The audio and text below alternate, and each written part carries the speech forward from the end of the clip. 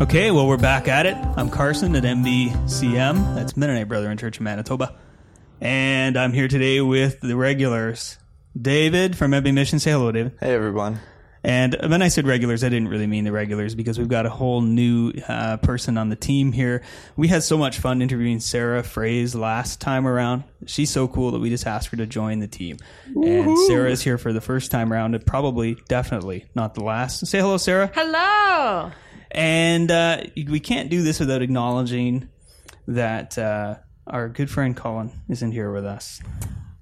He's hard at work. He took a new job as a graphic designer, and so he's not able to join us on the podcast. Maybe we'll be able to convince him to come back. Colin, if you're out there, come back and join us once in a while. Maybe we can interview him about his new work sometime. That would be a great, great way to bring the guy back. I miss him so much. We should have a moment of silence. Let's do that. Okay, that's it for that, I guess.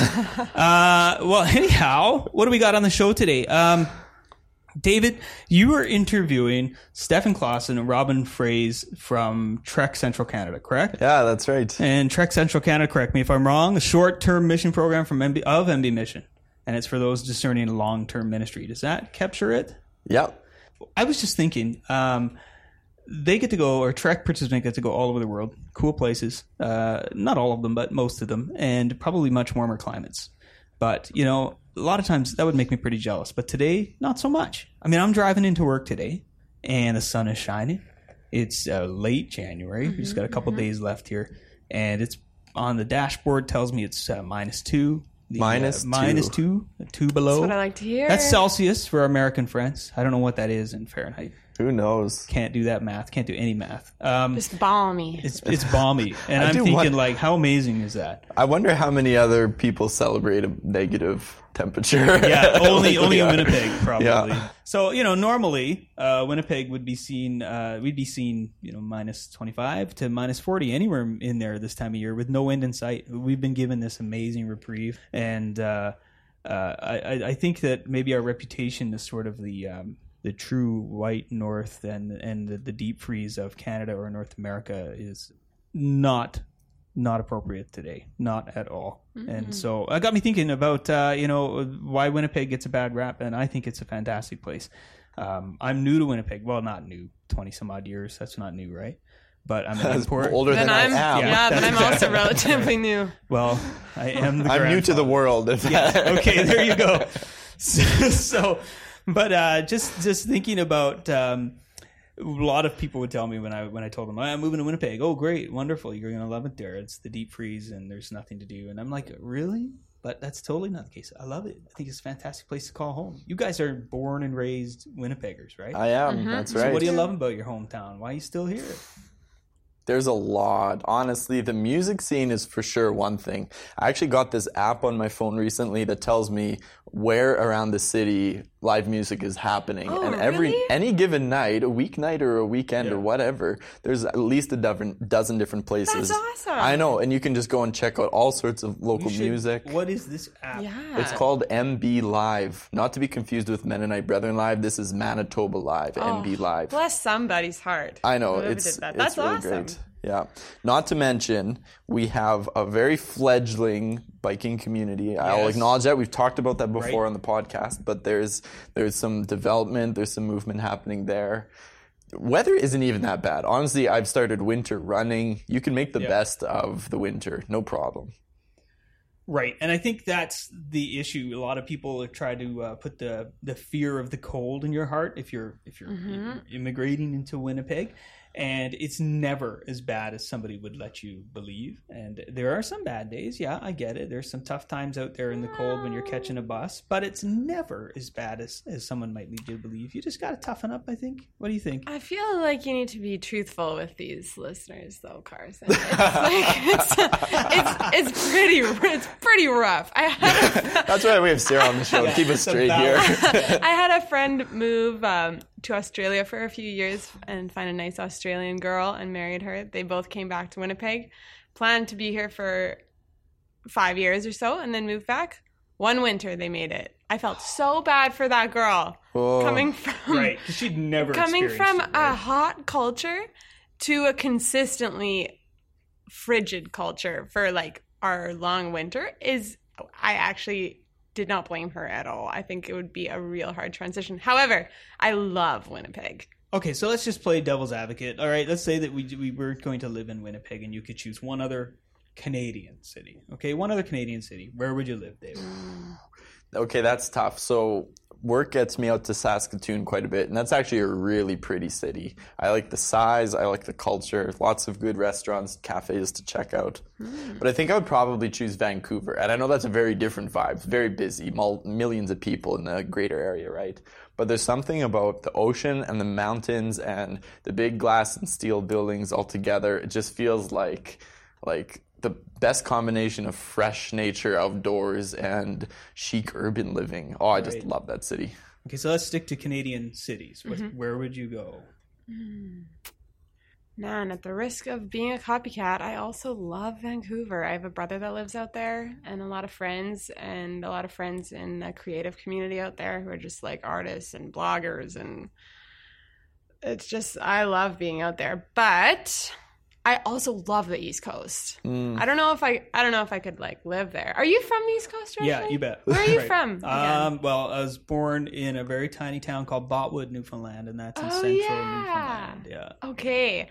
I've been just once in my childhood, but I have a lot of very magical memories from the East Coast. So I don't know if I could jump straight to living there, but I really want to visit again.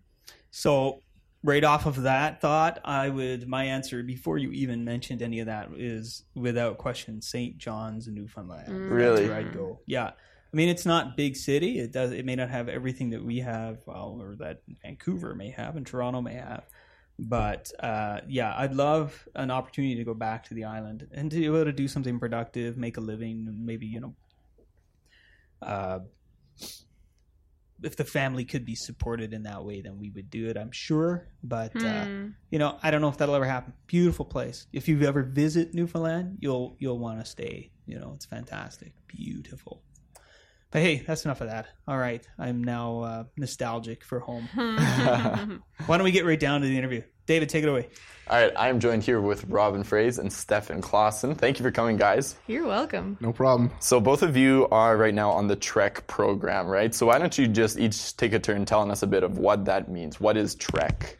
It's an 8-month ministry discipleship program. So if you're interested or thinking about long-term ministry placement, either pastoral or missional, it's an opportunity for you to try it out a bit longer term than most short-term projects usually are.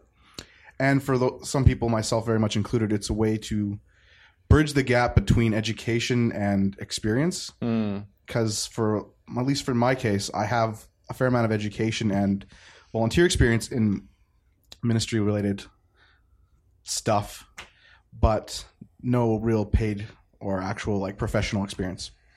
Totally.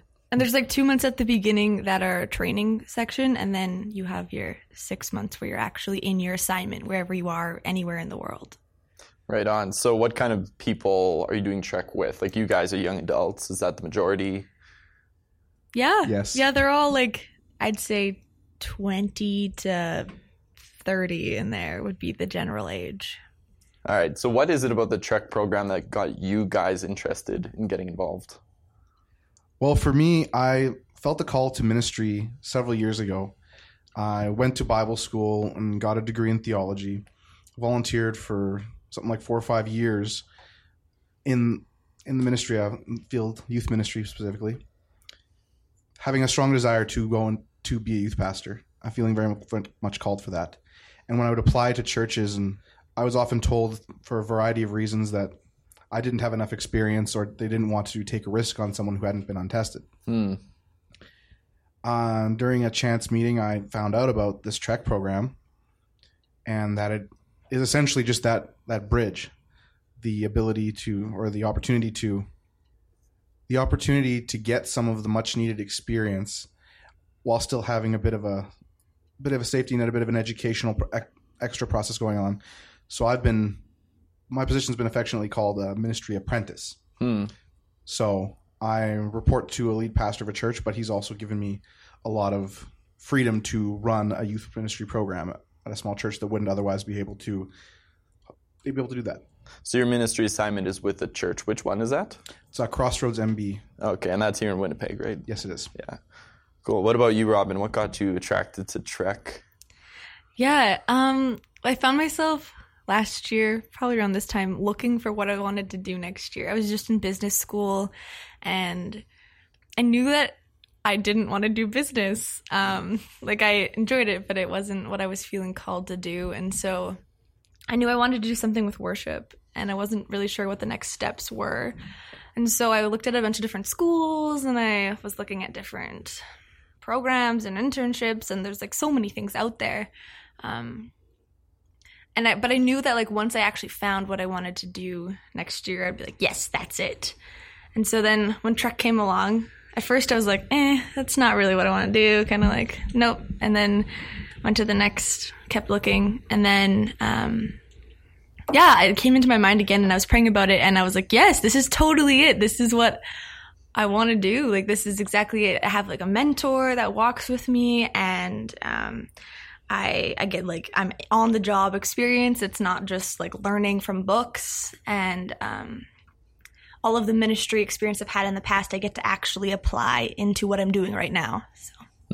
And what is your assignment? What's your day-to-day like? Yeah, I'm doing an apprenticeship at the meeting place in Winnipeg here, and I do worship stuff. So day to day, I print songs out, I go for coffee with people, I practice, I pray, I a whole bunch of different things. I sit in a lot of meetings.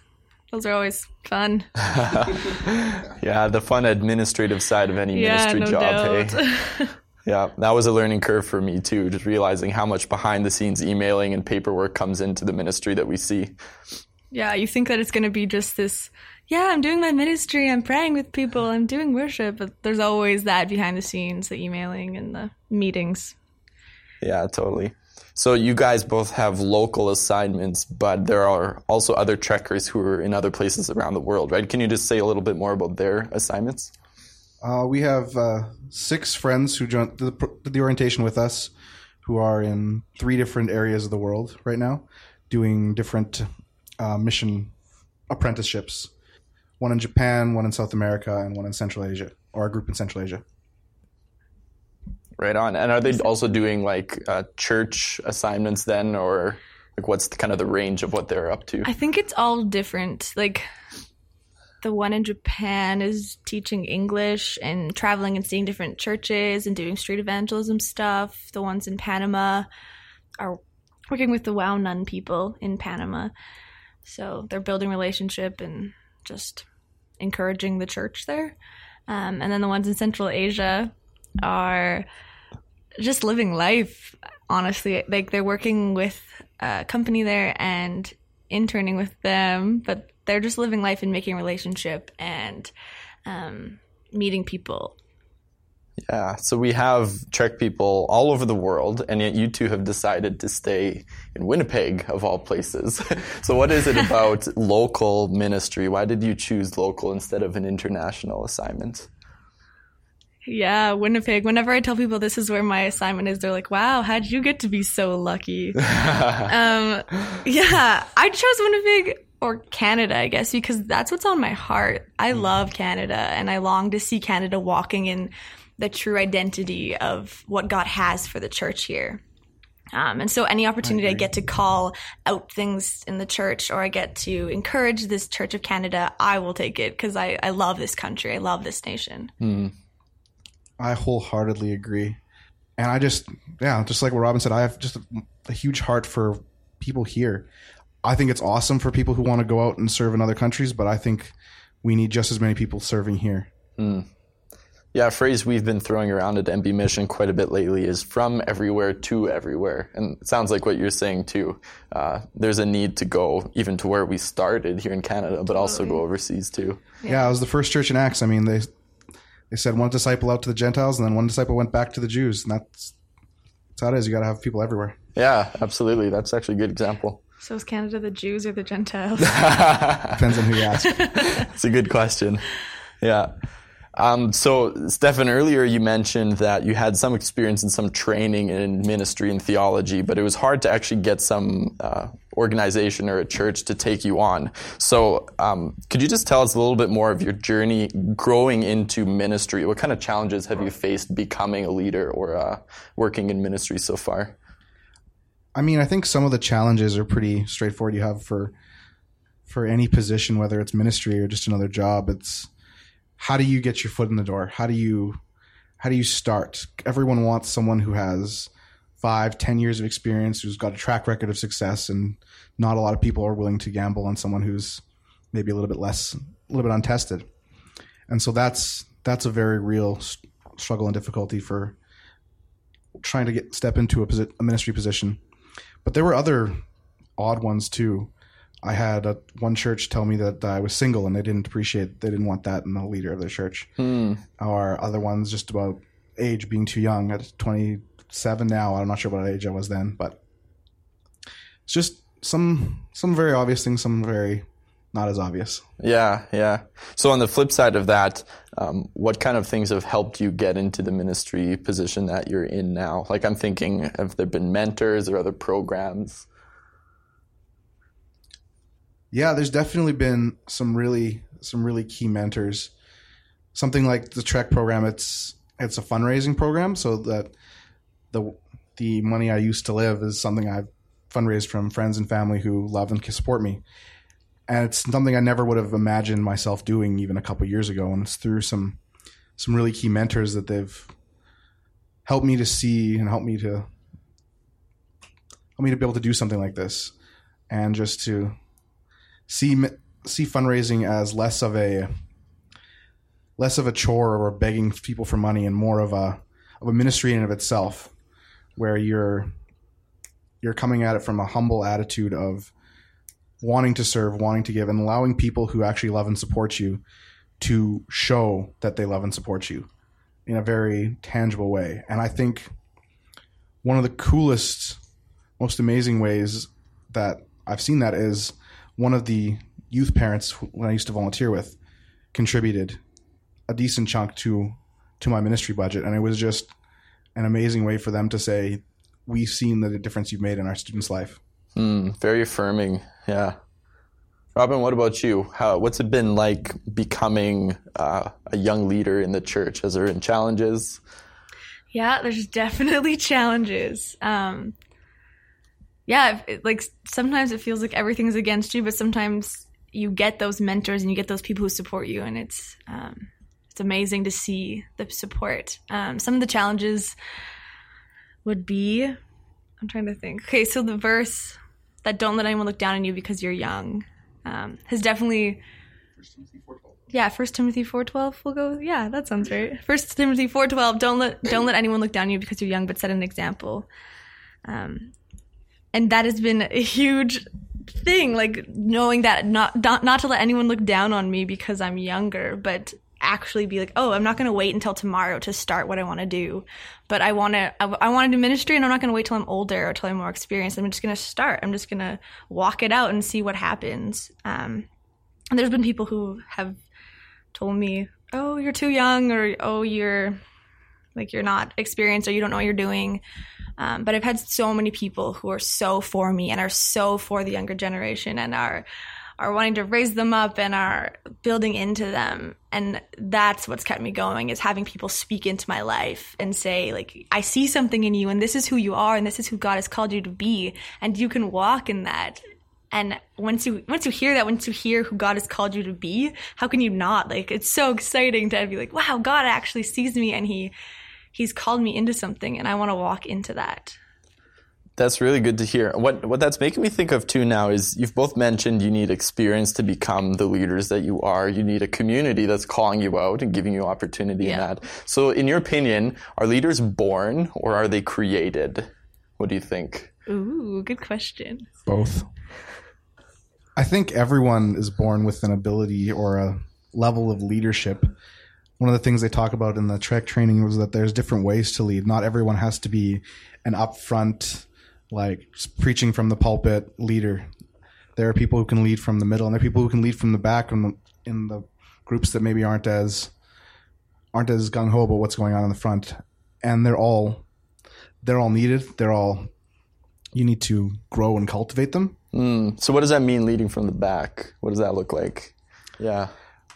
I think leading from the back, and maybe you can correct me if I'm wrong, at least to me, it's more about leading with your life, leading by example, by showing and being for something in your everyday ordinary life, and not necessarily having to rally a bunch of people around you, but to say, you know what, I like that. I'm going to do that. I'm going to go with that. I'm going to follow. I'm going to this, and have people around you who see that, see your example. That's leadership. Yeah. Robyn, what about you? Leaders made, created? Yeah, that's a good question. I would agree with Stefan. I think it's a combination of both. Like I don't know. I think anyone can be a leader in whatever they're doing. But until you actually choose to walk into that, then you're not going to be a leader. You have to actually make a choice. Like I'm going to lead wherever I'm from. So if you're in the back and that's where God's put you, then to choose to lead from there. Or if you're in the front and you're with a microphone, to choose to lead from there, no matter where you're at. There has to be a conscious choice, I think. And like some people, you get the term like a natural born leader, and it's like in their personality, or they have tons of charisma and people just are drawn to follow them, but they're still not, like, they're not going to go anywhere if they don't actually lead the people somewhere. So until you have a vision and you're going towards that, you're not actually leading the people anywhere. You might have people who just tend to want to follow you, but you can't take them anywhere unless you choose to go. That makes sense. And it sounds like you both have had some opportunity to choose other things in leadership. You mentioned business. You mentioned, having a lot of, talking to a lot of churches before you ended up in the position you're in now. This actually reminds me, Lord of the Rings, Strider, born leader, but it took a community and a lot of life experience until he became the king that he ends up being. Yeah. I'm not that big of a... Yeah, see, but in that case, it's because he denied his leadership originally. He could have had it from the start. He chose to walk away for that life experience. There are others there who want to go from leadership from the get-go. Yeah, that's true. And then others yet who want to be leaders even when they're not ready, right? Yeah. That is also true. And that's a fine line to walk, is when are you ready and when are you not? Yeah, absolutely.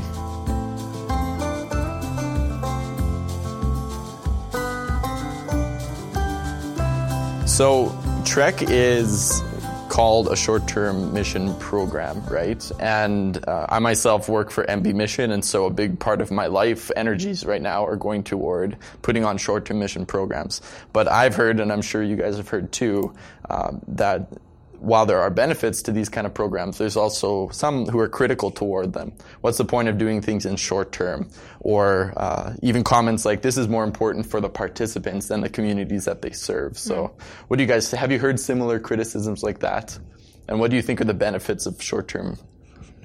Yeah, I've definitely heard, I've even sometimes thought those criticisms. Those are very common today. So 2 years ago, I went with MB Mission to Southeast Asia, and I taught English there. And it was a short-term time. It was just a summer. It was like a month. And going into it, those thoughts are in your mind. Like, am I even making a difference? Is this just for me? Like, am I just going to get a good experience out of this? But I left, and those thoughts that I used to think were like totally gone after, because yes, I got tons out of it.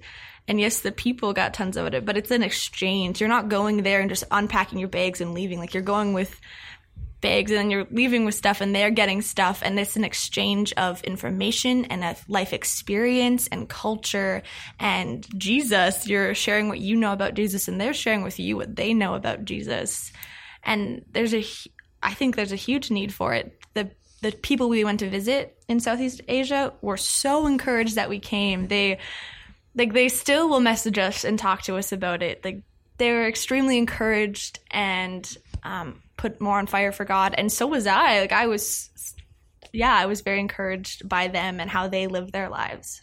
But one of the really cool things I like about the way MB Mission runs things is that the short-term people are partnered with long-term people. They're not sent out there by themselves to do something for a couple weeks or a month and then go. In those cases, there is really not a lot you can accomplish. It is more about the goer.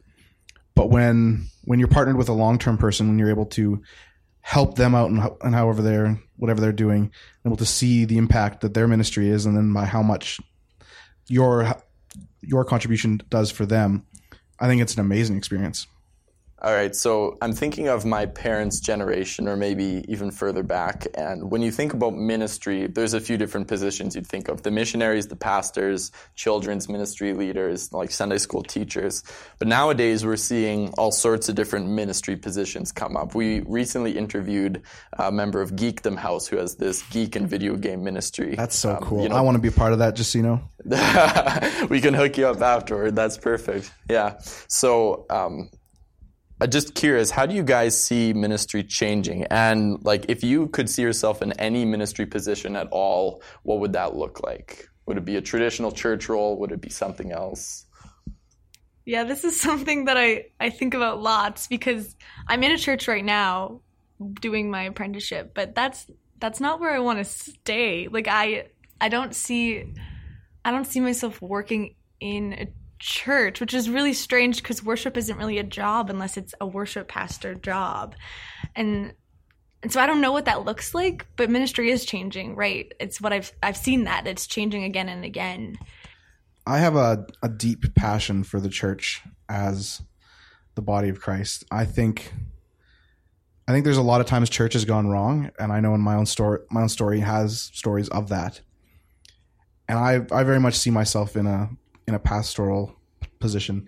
I'm open for what God has for me. It doesn't have to be that, but I think that even in parachurch ministries, I think there needs to be some connection or relationship to a church, to a body, where there is a group that you can be connected to, a community you can engage with, you can serve with, you can be a part of to help further and build up the kingdom. When you guys aren't on your Trek assignments, or you're not at the doing worship or leading the youth, what do you do in your spare time? What's the restful for you? Yeah, I feel like I go for a lot of coffee. That is like, I feel like I've seen every coffee shop in this city now. But I love writing music. That's like very stress relieving for me, to just sit down with a guitar and just write a song. I could do that for hours and hours and get lost in doing that. So just creating in any way. I love to create. I'm all about the games. Board games are fantastic. But right now, especially when I'm just on my own chilling out, all about Dota 2. Dota. What is Dota? Dota is a video game, a multiplayer online base assault game, or MOBA for short. Interesting side story is that I had a short-term roommate living with me.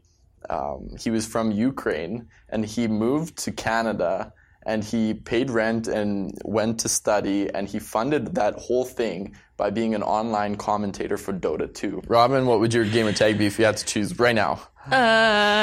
Cool girl, number 1.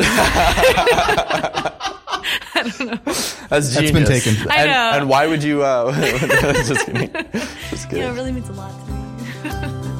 Well, Robyn, Stefan, thank you for joining us. It's been a pleasure. Thank you. It was fun.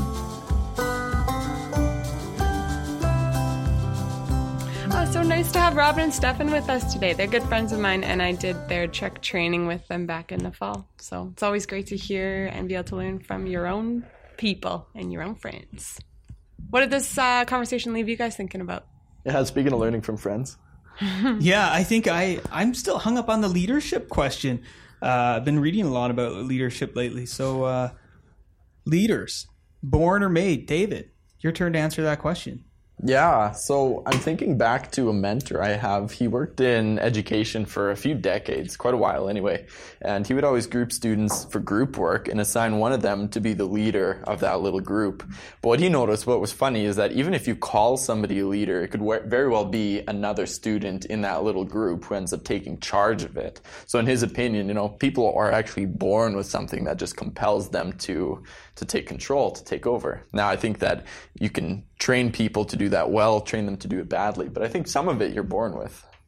Yeah, I agree 100%. I think that I think that you're likely to be born with a certain aptitude to lead, personality and attitude combined, and then even sometimes a level of charisma that draws people to you. Yep. I recognize all of those things in great leaders, but I do think you're right that certain skills, certain management styles, and everything else in between can be taught. It's a matter of just putting those combinations together. Speaking of born leaders, as I was reading through the Leadership Challenge book recently, I saw a pretty cool example of how leaders sometimes don't wait for permission or instruction, but rather they do something that goes against policy and procedure. And I understand that kind of thing might get you into trouble, but in the case of Starbucks, you guys are familiar with the Frappuccino, right? Indeed, I am. One time or three. Java chip, yum. So the Frappuccino makes about, hundreds of millions of dollars for Starbucks. I'm sure. And it wouldn't have existed at all until a barista went out and purchased her own